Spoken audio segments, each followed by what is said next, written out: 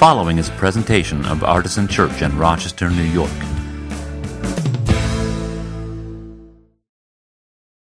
We have, I think all of us together, been working pretty hard since Easter. We've had two really deep series with some really challenging ideas. They're beautiful ideas, but they're very challenging to us. Maybe particularly challenging to those of us who grew up in church and have had certain types and aspects of this story drilled into our heads. And what we've been trying to do for the last 7, 8, 9 weeks is untie some of those really difficult double knots, right? And maybe put it back together a little bit differently. And because of how much it's been and how weighty it's been, I thought it would be fitting to stop here today and talk a little bit together and do some Q&A, right? Because I think this invites further discussion. And I know that happens in other settings, but I would like to have some of that discussion with you as well. So what I'm going to do here is give you a quick summary. I'm going to go very fast, just like one sentence on each of the weeks since Easter, because there's been a lot. And it will hopefully jog your memory and maybe inspire some of the questions that you might otherwise not have come up with. And then we will we'll take live questions and we'll talk together about some of this stuff. And I also got some questions by email, which we'll get to if we have time. But really, I would like to bias the questions toward people who are actually here in the room today, because it's a little bit more conversational that way. So here's what happened. On Easter Sunday, we started a series called A Beautiful Gospel. And I preached a message called Good News and Bad News, about how the way we talk about the gospel, which is a word that just means good news or glad tidings, actually makes it sound like bad news. But that the actual true gospel is very good news. It's the fantastic news of Christ's conquest over death and all the forces of evil. That's good news. But we don't tend to talk about the gospel that way. We talk about it with, pictures of cartoon people falling into fiery pits and so forth. Right? The second week of that series was called The Sheep and the Shepherd. It's a message about Jesus, how Jesus is both the good shepherd who cares for the sheep, his flock, but also one of the sheep. This is the miracle of the incarnation, that God became a human being. And not only was he one of the sheep, but he became the lamb that was led to slaughter. The third week of that series was a meditative journey, if you will, called 5 Stones, where we thought about 5 stones that we see in Scripture, and we spent some time meditating on each of them. The tombstone, the cornerstone. Remember the word scandalon, the stumbling block, the stone that trips us up? The execution stone, and the heart of stone that God so desperately wants to turn into a heart of flesh. And we spent some time thinking about how each of those stones might kind of influence our own faith and our own understanding. And then we concluded that series, A Beautiful Gospel, with a message called Artists of the Gospel, in which I made the case that we ought to be participants with God in the ongoing act of creation and redemption, and that when we do that, it is a form of artistry. So that was the first big, dense, beautiful, but challenging series. And then we went on to one called A Christ-Like God, which might have been even more challenging. We started out that with the sermon, The Gospel in Chairs. If you're here, remember the visual aid of the 2 chairs. The message that I was trying to preach that day and get across was that Jesus came not to save us from the wrath of his Father, but rather to reveal to us the heart of his Father. And the way and the place that he does that best is at the cross. That his submission to death actually reveals the heart of the Father perfectly.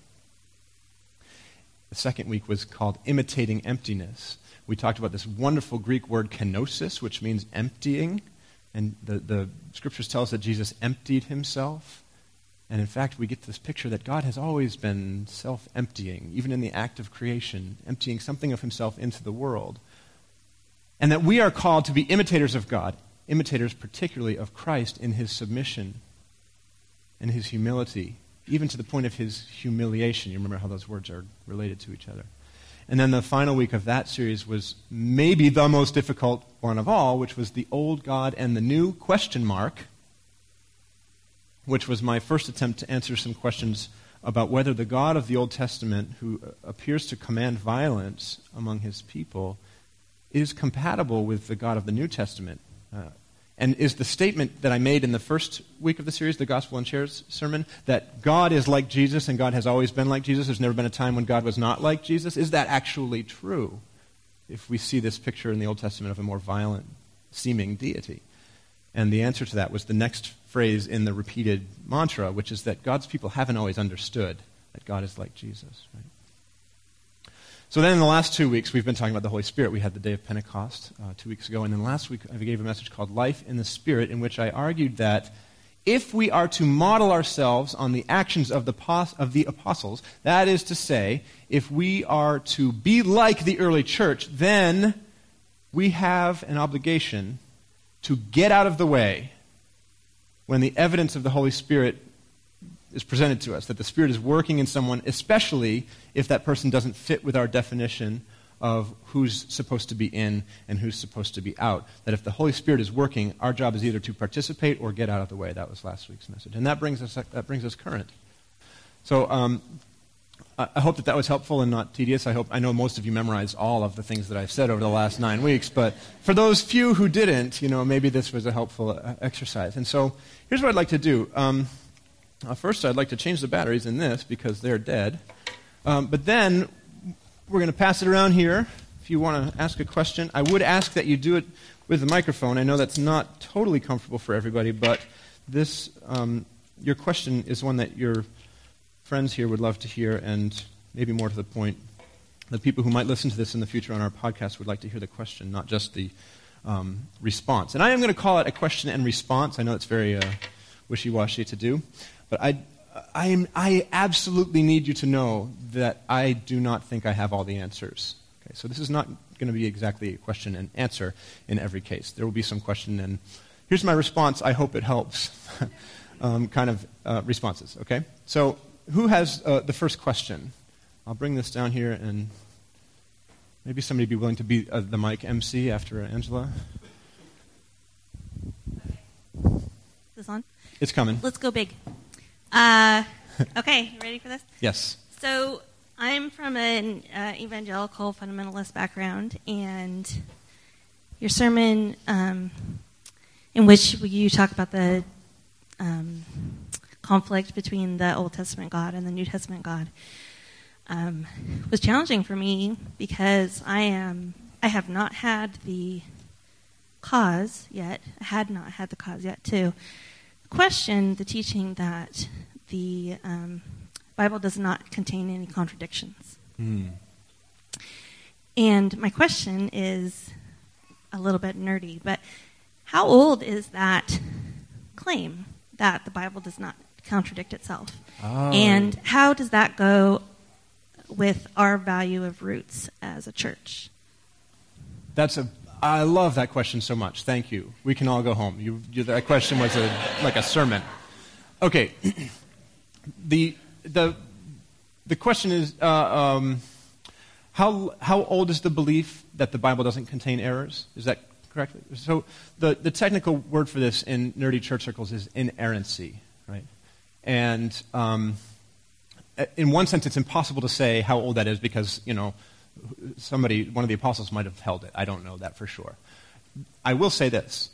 The amount of time that it has been assumed to be a central tenet of Christianity and something that you must confess in order to be a real Christian, capital R, capital C, copyright mark, that is very new. We're talking like early 20th century, the movement of the fundamentalist movement with a capital F.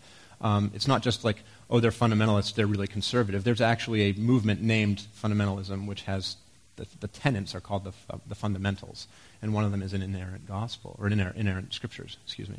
So it's not very old the way that we perceive it, the way that you were taught it, right? And I am simply of the opinion that, as you probably could tell from the previous sermon, that it's so tenuous. It is so, you have to do such incredibly nonsensical interpretive gymnastics to hold it, that it actually does damage to the gospel. Whereas if we say to ourselves, let's be honest, this verse says this event happened this way, and this other verse says the same event happened in a different way, and the two ways are mutually exclusive, that's called a contradiction. Okay, you can throw the Bible out completely when you come across that, which is what some people have done. I'm so sorry to say, and you know that. Or you can say, okay, what's another option? How can we work a little bit harder, dig a little bit deeper into these scriptures that we love, and that we want to submit ourselves to to some meaningful extent? So I'm getting beyond the bounds of your question. How does it work with our value of roots? Well, we love going way past back past in history, past the 20th century, right? So the fundamentalist modernist controversy and all that stuff, that's like a little tiny baby in the family of God's history, right? And we have some much older, wiser people to talk to and to hear, more importantly, to listen to. So it's a great question. Thank you. See that hand?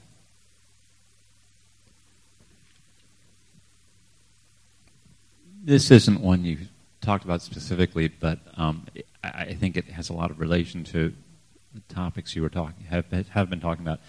I've been reading Greg Boyd, God of the Possible, and I was just wondering if you might comment on how open theology plays into some of this old God, new God. All right. Yeah, you're going to make me give the background here, aren't you, Ken? It's an important question, and it's an astute one. Ken is referring to a super-duper inside baseball term called open theology or open view or open theism. There's different ways of saying it. In brief, that view holds, and it's espoused by, you mentioned Greg Boyd and others, John Sanders, actually Dave Basinger, a local religious philosopher, is big in this movement in the beginning days as well. In brief, it basically says that God is omniscient, meaning knows everything, but does not know all the things that happen in the future because the future literally does not exist. It's a departure from true classical theism, which says that God exists outside of time and therefore knows everything that will happen. Now, what Boyd and others are very careful to say, and which I think their critics often miss, is that because God knows everything that has ever happened and everything that is happening at present and is, the wisest, smartest, coolest deity ever, right? That's not like the philosophical religious term, but you know what I mean. Because all those things are true, God can predict with very good accuracy what will happen in the future. But it's a little bit of a technicality, but what it does is it opens up possibilities for how we explain the problem of evil and suffering in the world, right? Because the opposite view, taken to its logical extension, basically means that you have a God who not only knows everything that's happening, but mandates and actually enacts everything that's happening, including I don't need to get too specific, I know there's other children in the room, but the really horrific things that happen in the world, was God pressing the tsunami button, right? And so I can only speak to what's been in my own life. That stream of religious philosophy has been quite influential for me, and I think I don't know if it's the same track as this other one, but I think that they are probably parallel tracks, and there's a lot of overlap with the thinkers and the writers in these two streams. And so I hope that gives the answer in a way that helps you and also helps the person who had no idea what open theism was before they walked into this room. And you and I might be able to go deeper for an hour or so over an appropriate beverage about that particular question. But for now, I hope that's enough. Other questions?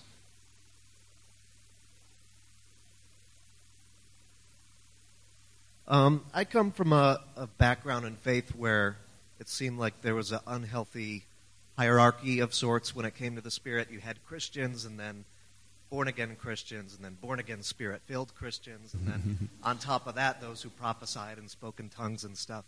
But what exactly imparts the Spirit? Because in Scripture there is some precedence that the filling of the Spirit is a separate occurrence, and that was, again, my background, that it was a separate occurrence. Right. And then a question out of that, I was speaking with Aidan our 9-year-old about the Holy Spirit last week. And I love this about Aiden, and I'm irritated at the same time because he can be so stubborn. But he flat out refused to believe that only Christians would have the Holy Spirit. So what exactly imparts the Spirit? It's a tough one. Yeah, right. I actually feel like I'm getting a little bit of a cold. I'm going to have to go home now. I think the band can take it from here. Wow. Okay, a couple of questions there. There's a subset of Christian thought that as you rightly point out, you know it because you were raised in it, that sort of not only says but insists that there's a separation of receiving Christ into your heart as your personal Lord and Savior, or however they would say that, right? And then secondarily, receiving the gift of the Holy Spirit.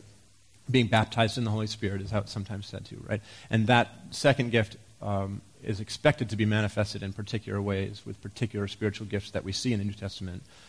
Often it's the speaking in tongues, using other languages, right, as a prayer language kind of thing. It seems clear to me in the New Testament that there were people who had confessed Christ and had not yet received the Spirit, and the apostles lay hands on them and they receive the Spirit and they start to manifest these gifts, right? So that is a thing that happens in the Scriptures, right? My personal take on that is that's a thing that happens in the Scriptures because the church is nascent in its understanding of how God works and how the Spirit works and so forth. There's another, kind of the opposite pole of this stream of faith is the one that says, no, nobody ever speaks in tongues. That doesn't happen. That dispensation has passed. That was something that happened then. It doesn't happen anymore. And if you do that, then you're probably possessed by a demon, right? So these two poles, no big surprise. If you know me, I'm in the middle of this, right? I'm not on either end. I like the middle road. So I would say that the church was sort of evolving in its understanding, and the Spirit was revealing herself to different parts of the church at different times in different ways. And now what we have is a much bigger bank of information and the events of the Spirit coming to the church, right? And so I both. I mean, when you confess Jesus as your Savior, when you commit to dedicating your life to Him, I think that's the only requirement, right, such as it is.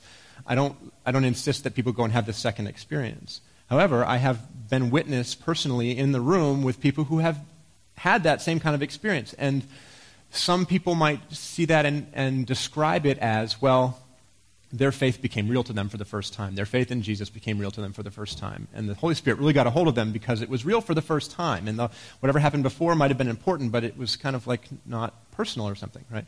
That's one way you could explain that. I don't necessarily insist on that explanation either, though. I mean, and this will transition to Aiden's question, which I have to say is like 20 times more astute than yours, or challenging, or like insightful, or spiritually curious. I mean, you should work a little harder, Jesse. No, Aiden's question about can people who are not Christians receive the Holy Spirit, like. The easy answer to give to that is, well, no, of course not. The Holy Spirit is a uniquely Christian thing. But then you think, well, the early Christians thought that the receiving of the Holy Spirit was a specifically Jewish thing. That was what last week was all about, right? And so my only strong, definite answer to that question is we ought to be open to seeing the Spirit work in places where we don't expect the Spirit to be working. I wouldn't go any further than that with any definitive word. At that point, we'd be into the maybes and I don't knows. Is that okay? Yeah.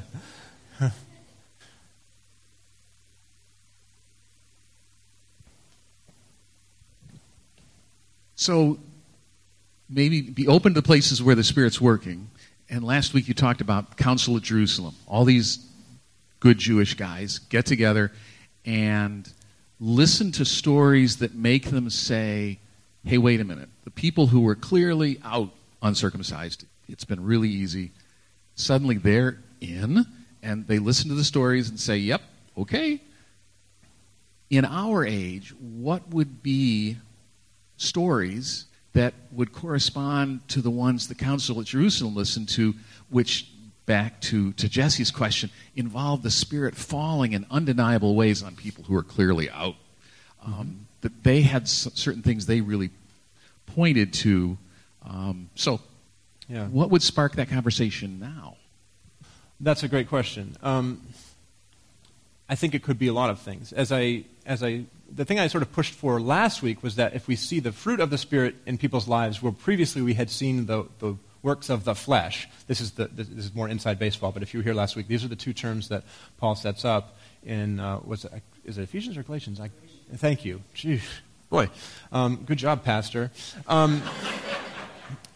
When you see not only people acting in a nice way, which is some of what the fruit of the Spirit is, right? Like somebody's exhibiting those fruits, you'd say, that's a nice person, right? Love, joy, peace, patience, kindness, gentleness, self-control, etc. It's not just seeing that, because I think it's important to recognize that those positive character traits exist in people who confess any faith or no faith, right? And I think the church has done a great disservice to non-theists particularly by saying that only Christians are nice people. It's just false. Like a lot of really nice atheists. In fact, many of the atheists I know are way nicer than a lot of the Christians I know, right?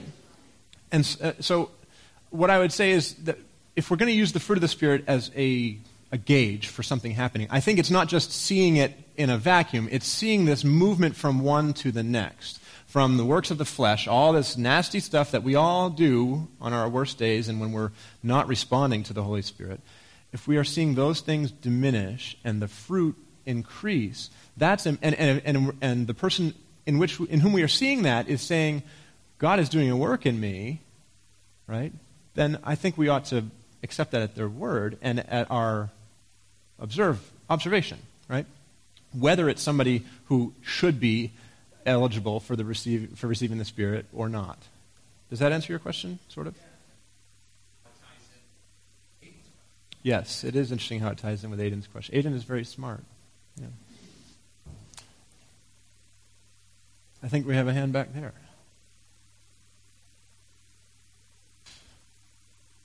By the way, I love how many of the best questions have come from people under 18. This is making me so happy. No pressure, but your question has to be really good now. Just So, when you say "get on board" or "get out of the way," how does that work when one of the acts of Jesus was to include all people? I kind of lost the sound of the microphone there for a second. So, can you say that again for me, please? So, when you say "get on board" or "get out of the way," how does that work? How does the get out of the way part work when, like, sort of the way of Jesus is to include all people? Right. So that may be kind of a poor communication on my part. I sometimes overstate stuff like that. So when I say "get out of the way," I'm not saying that you should be hands off and give up on being part of people's lives. I'm certainly not, especially when it comes to the work of including people who we start to see the Spirit working in. What I mean is I want us to take the posture that the early church took when the Gentiles started to convert and they had to decide, and they said, you know what, let's not make it extra difficult for them, right? And so I think sometimes in the church today, with lots of populations of people who we have always thought or been taught that they don't belong in church, we tend to put extra restrictions on them. We do make it difficult for them to turn to God. And if you were to ask somebody who's been oppressed or excluded from church for whatever reason it might be, does the church seem to make it easy for you to turn to God? Their answer would be no. As a matter of fact, I turned away from God or from church when I was 12 or 16 or 23 or whatever it was. And I guess I didn't put very many specifics on that, and perhaps at some point I should, but is that helpful at all? Yeah, that's a good question. Thank you.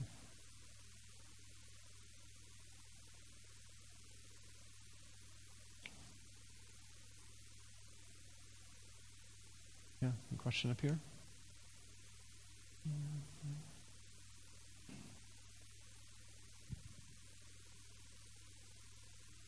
So this might be related to the old God, new God idea. When we teach about world religions in school and in global studies, we often teach the monotheistic faiths as one thing, that Islam and Judaism are related through Abraham, and that Christianity is related through Abraham. So I'm kind of curious as to the role of the Trinity in those other two faith systems, and whether or not, so in particular with regards to Islam, because Christianity has long since held that Judaism is part of the family, but at least right now, the contemporary view seems to be that Islam is not part of the family. So I'm kind of curious as to what your thoughts are on that. Yeah. So the Abrahamic faiths share some ancestry and some history. And I think you're correct to point out that we Christians tend to look favorably upon Jewish people. If it's not to say that we necessarily think that we don't need to tell them about Jesus, but we don't need to be afraid of them, or I don't want to get too culture warry here, but there's when it comes to Islam, we forget that there's that same common ancestor there, it's. We have at times here at Artisan done some interfaith conversation. We did one about Abraham, as you know very well. And I hope to do more with that in the future, actually. We'll be doing some stuff, and this is probably me proving that we're not doing as good a job as we should with this. Your point that we tend to welcome Jewish voices but not the voices from Islam. In a few weeks, we will be having a Jewish voice help us talk about help us learn about how the Jewish tradition interprets Scripture and how that might be different from how the Christian tradition does. But there's not going to be an Islamic voice in that conversation. I do think in the future it would be one idea that I've had is to host a night, particularly about how each of these monotheistic Abrahamic faiths view peace as part of their obligation as followers of God, and because there's so much emphasis on war right now, whether it's Islamic terrorism, whether it's our response, whether it's Israel and Palestine, all of those things. So that's something, this is one of those things where I throw it out there, and if people are like, hey, that thing you said, you should definitely do that, then it's more likely to happen. So I feel like I rambled, and I'm not doing very good justice to your question, but your question was a really good point as well as a question. So I actually saw a hand here, but since we've had mostly male voices, if you don't mind, I'm going to let Leslie have her question first, and then we'll come to you. This is actually to piggyback onto your question. So apart from Abraham, and knowing the story in the Old Testament where Hagar calls God the God who sees me, right? And God helps her and her son as they depart from Abraham. Are there any other references to Hagar and her line in the Old Testament or in other ancient scriptures that would, bring some light to this question? Well, there are. I actually don't know the complete answer to your question. So there may be others that I'm not aware of. That's very common. My biblical knowledge is finite, woefully finite. Some days I'm very aware of this, but certainly there's the story of their departure and God's continued care for Ishmael. Now, if you don't know, Ishmael is the son via the handmaiden. Abraham took matters into his own hands and tried to get God's promise fulfilled with another woman instead of the wife who God promised would be part of this building a great nation. And so Hagar is the other woman, and Ishmael's the son, and they're eventually driven away, but God protects them. And I think there's even something about Ishmael becoming the father of 12 princes or something like that. It's kind of mirroring the 12 tribes of Israel. And so the protection that God places over Hagar and over Ishmael is actually very moving. It ought to be for us, because it's one of those cases where we don't trust the promises of God. We try to take care of it ourselves. We screw it up, and God continues to work in our lives and through our lives anyway. And so that's the one that I'm aware of, and there may be more, but I confess to not knowing beyond that. So.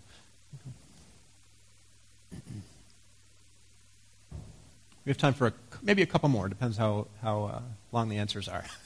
This one ties in with the a couple questions back and about kind of getting out of the way when God is doing something, when the Holy Spirit is doing something. And I was kind of curious about your thoughts about syncretism, which in my understanding is, the blending of different religions, we kind of this, what I believed plus Jesus, or throw in the Christian God on top of some other practices and so on. I guess, what's the practical way that we as Christians, do we talk about certain things, or we just are glad that they're starting to be open to Christ, but, they still do these kind of weird other stuff, and, other cultures and parts of the world that I've traveled in sometimes have some really weird, they keep the old chicken bones going, and, other, I don't know, so I'm curious to know what your thoughts are on that. Sure, yeah. I think your question goes to some of what the Jerusalem Council's decision that they handed down was intended to accomplish.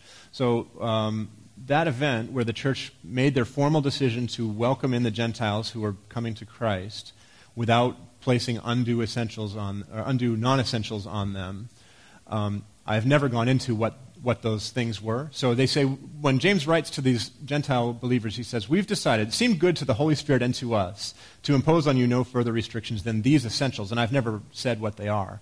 But it's like one of them is fornication. One of them is meat that's been used it's been strangled, or one of them is blood. And so the common theme there, in my opinion, it seems quite clear that the common theme is practices of idolatry, right? So you don't have to follow the Mosaic law, but you also can't persist in these, this is a term that we wouldn't necessarily use in this way today, but these pagan practices, some of us might, I don't know. But you have to let go of those things, because you mentioned like chicken bones or whatever, right? Those things are incompatible with the gospel of Christ, right? And so there's a sense in which if somebody has another and a significant kind of deep-seated religious faith and praxis, that if that person comes to faith in Christ, it's absolutely appropriate to reject those things, to turn away from them in the course of turning to Christ, right?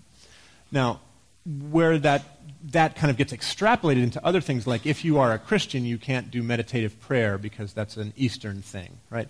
That's not, no. So if by syncretism you mean trying to practice two mutually exclusive religious faiths, absolutely, I think we should avoid that. But if by syncretism you're asking about, can a Christian ever do transcendental meditation? Well, a Western Christian who, has unwavering faith in Christ, who wants to meditate in that particular way, I don't think that's going to result in them coming off the rails of the faith. Now, because I see both sides of everything, you could go into a place where Buddhism is practiced, or lots of other religions, and some of those same practices would be absolutely inappropriate because they would be kind of a coming under of something else that's not appropriate for us who confess Christ. Am I doing an okay job answering your question? All right, yeah. Yeah. As with so many other things, my pastoral answer is it's complicated, right? And you have to be intentional, you have to be sensitive to the Holy Spirit, you have to be using your mind, right? And so it's too simplistic to say you can always do this and you can never do that. We wish that were true. That's why fundamentalism thrives, because it is an easier way to navigate your life. The harder way to navigate your life involves all kinds of difficult questions like the one you ask. If I practice this meditation in my room, is it different from practicing it in Shanghai? It might be. What do you do with that? That's not black and white, and we really want things to be black and white. So thank you for that great question. I hope that I did some justice to it.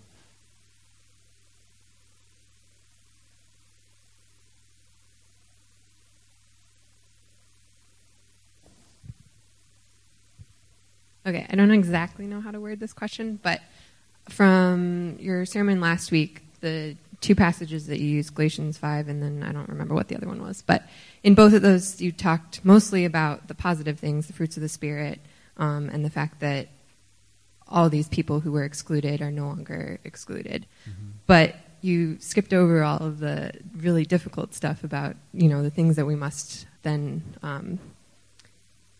do. And I can't remember what the other passage was, but in Galatians 5, like before the fruit of the Spirit, it says the works of the flesh are sexual immorality, impurity, sensuality, idolatry, sorcery, enmity, strife, jealousy, fits of anger, rivalries, dissensions, divisions, envy, drunkenness, orgies, and things like these. And things like these, yes. Right.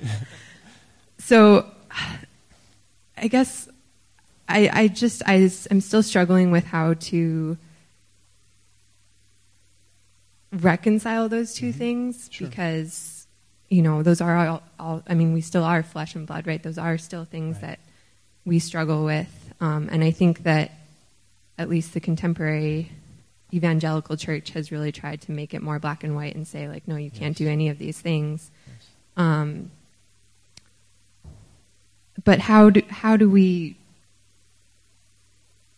Yeah, I guess specifically the sexual immorality part is really hard for me, just with like where I think you were going last week too, and so to the extent that you can in this room, like how has the definition of sexual immorality changed over time, and especially with the emergence of the purity movement, or like what did they mean by sexual immorality at that time? Oh, man. I think I'm getting a cold again. No, that's a great question. Let me first address like one of the things I think is underneath that question, which is the idea of the works of the flesh versus the fruit of the Spirit. And I think you're correct you're hinting at something, you're about to touch on something there that I think the church wants that to be a binary thing. Like we're exhibiting all the fruits of the Spirit, or we're exhibiting all the works of the flesh. And when we get saved, we should go whoosh, from one to the other, right? And that's where you get the thing like, well, atheists are all bad people because they're not, they're not saved. So obviously they're only doing works of the flesh. They're never doing these fruit of the Spirit things, right? And that's what I was trying to get at earlier with Doug's question, which is that I want to see and I want us to look for a process. I expect that the process of holiness, I come from the holiness tradition, right? John Wesley and all those people, is that and this is very actually Eastern Christian as well. The Western Christianity, until John Wesley kind of appropriated some of this for us, was very binary like that about a lot of this stuff. But what we should expect to see is a process of being made holy. Right? There's even the grammar in the New Testament of being saved sometimes says, you are the ones who are being saved. Right? This is continuing to happen. And so if you can kind of, that's why I want to see the works of the flesh diminishing and the fruit of the Spirit increasing. That is the mark, I think, of somebody who is having the Holy Spirit work in his or her life, right? So your other question, and we are like out of time, so this is going to be really difficult, is about sexual immorality. Has the definition of sexual immorality changed? What do the writers mean? Yes. Well, I do want to go to hermeneutics, which is the discipline of how we interpret Scripture, and that's an important one. But when somebody asks that question and I give that answer, that sounds like a dodge, and I'm aware of that. But I just think you can't not go to that question. What did it mean in that culture? And is it necessarily true that that's always going to mean the same thing in every culture? Now we're into that, like, that's a tough one. And my pastoral instinct is to call people to these fruits as they exist on the page. And I would never say to someone who felt that their sexual activity was sinful, oh no, that's fine, you should keep doing that. I would never say that, because I want to trust that that person can receive from the Holy Spirit wisdom and insight and conviction about their activities and their behaviors and their attitudes and so forth. So if somebody says to me, I'm struggling with, and typically a person who had that perspective would say, I'm struggling with same-sex attraction rather than I'm gay, I would say, let's talk about what that looks like for you, and how can I help you walk in the way of holiness, the way you sense the Holy Spirit calling you to it, right? And I will afford that person the dignity to define that within the what we see in Scripture for him or herself, with some guidance and help and insight from the people around them. Now, many people with that same attraction have a different response about what they sense the Holy Spirit calling them to or not. And what I have said in some settings is that I want to extend to them the same dignity.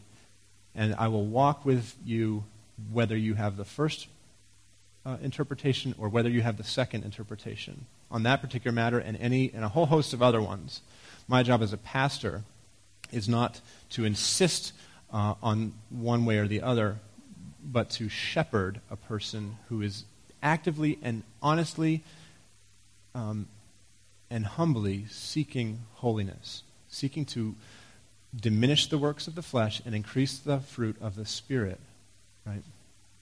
And so I apologize if it sounds like a dodge, but I will not get hung up on definitions when it comes to the question of my pastoral praxis in guiding people who are, I think, honestly and genuinely seeking God. Does that begin to answer your question? Does it raise 16 more? Yes. I know that it does. I believe me, I know that it does. And listen, we've let the conversation drop. It was over a year ago now that we had our conversation on gender, sexuality, and inclusion, which I thought was a really great start. And then through, I will take the responsibility for not guiding us into that next step as a congregation. There were reasons why that got dragged a little bit, which I don't need to go into right now, but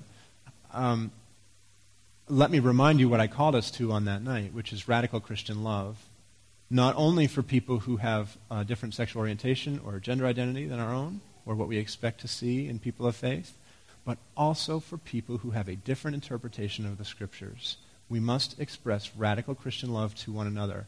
In this congregation, that is mandatory. That is the one thing I will put my foot down about every time. You can have a different opinion, but you cannot oppress somebody with it, and you cannot cast somebody out with it. That is the line that I will draw. Many people, when it comes to sexuality, want to draw the line in a different place about a different thing, and I think that's unhelpful and harmful to the Christian church and to the world. So, shall we take communion? Oh my goodness. Thank you for such great questions. Honestly, I could do this for 2 hours. I would love to continue to answer questions about this, and we just are out of time. In fact, we're a little bit past out of time. But thank you for your thoughtfulness. I talk to people, I go to pastoral conferences, and everybody wants to know about your church, right? And it gets very tiresome to me to have the same conversation over and over again. If you know me, you know why. But one thing I tell people every time is that this group of people, I say 3 things about them. They are fantastically generous. They give and give and give.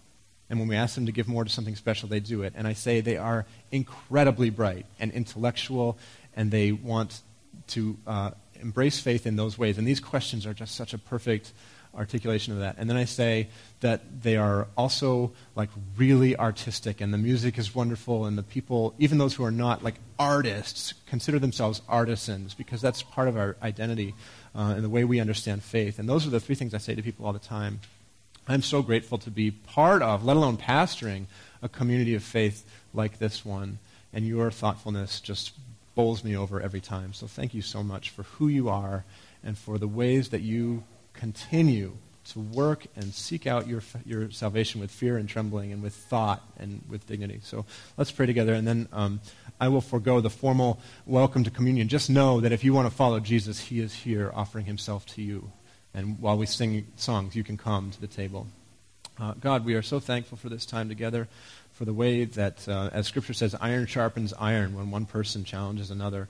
And we pray that these conversations would be fruitful, that even as we talk more together over lunch and in the coming days and weeks and months in our life together, that you would always be drawing us closer to each other and to you, closer to the knowledge of the truth, closer to a pure expression of your love for all people, including ourselves.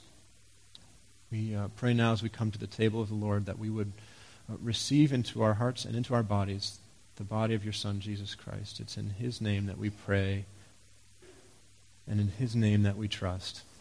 Amen. For more information, visit us at artisanchurch.com.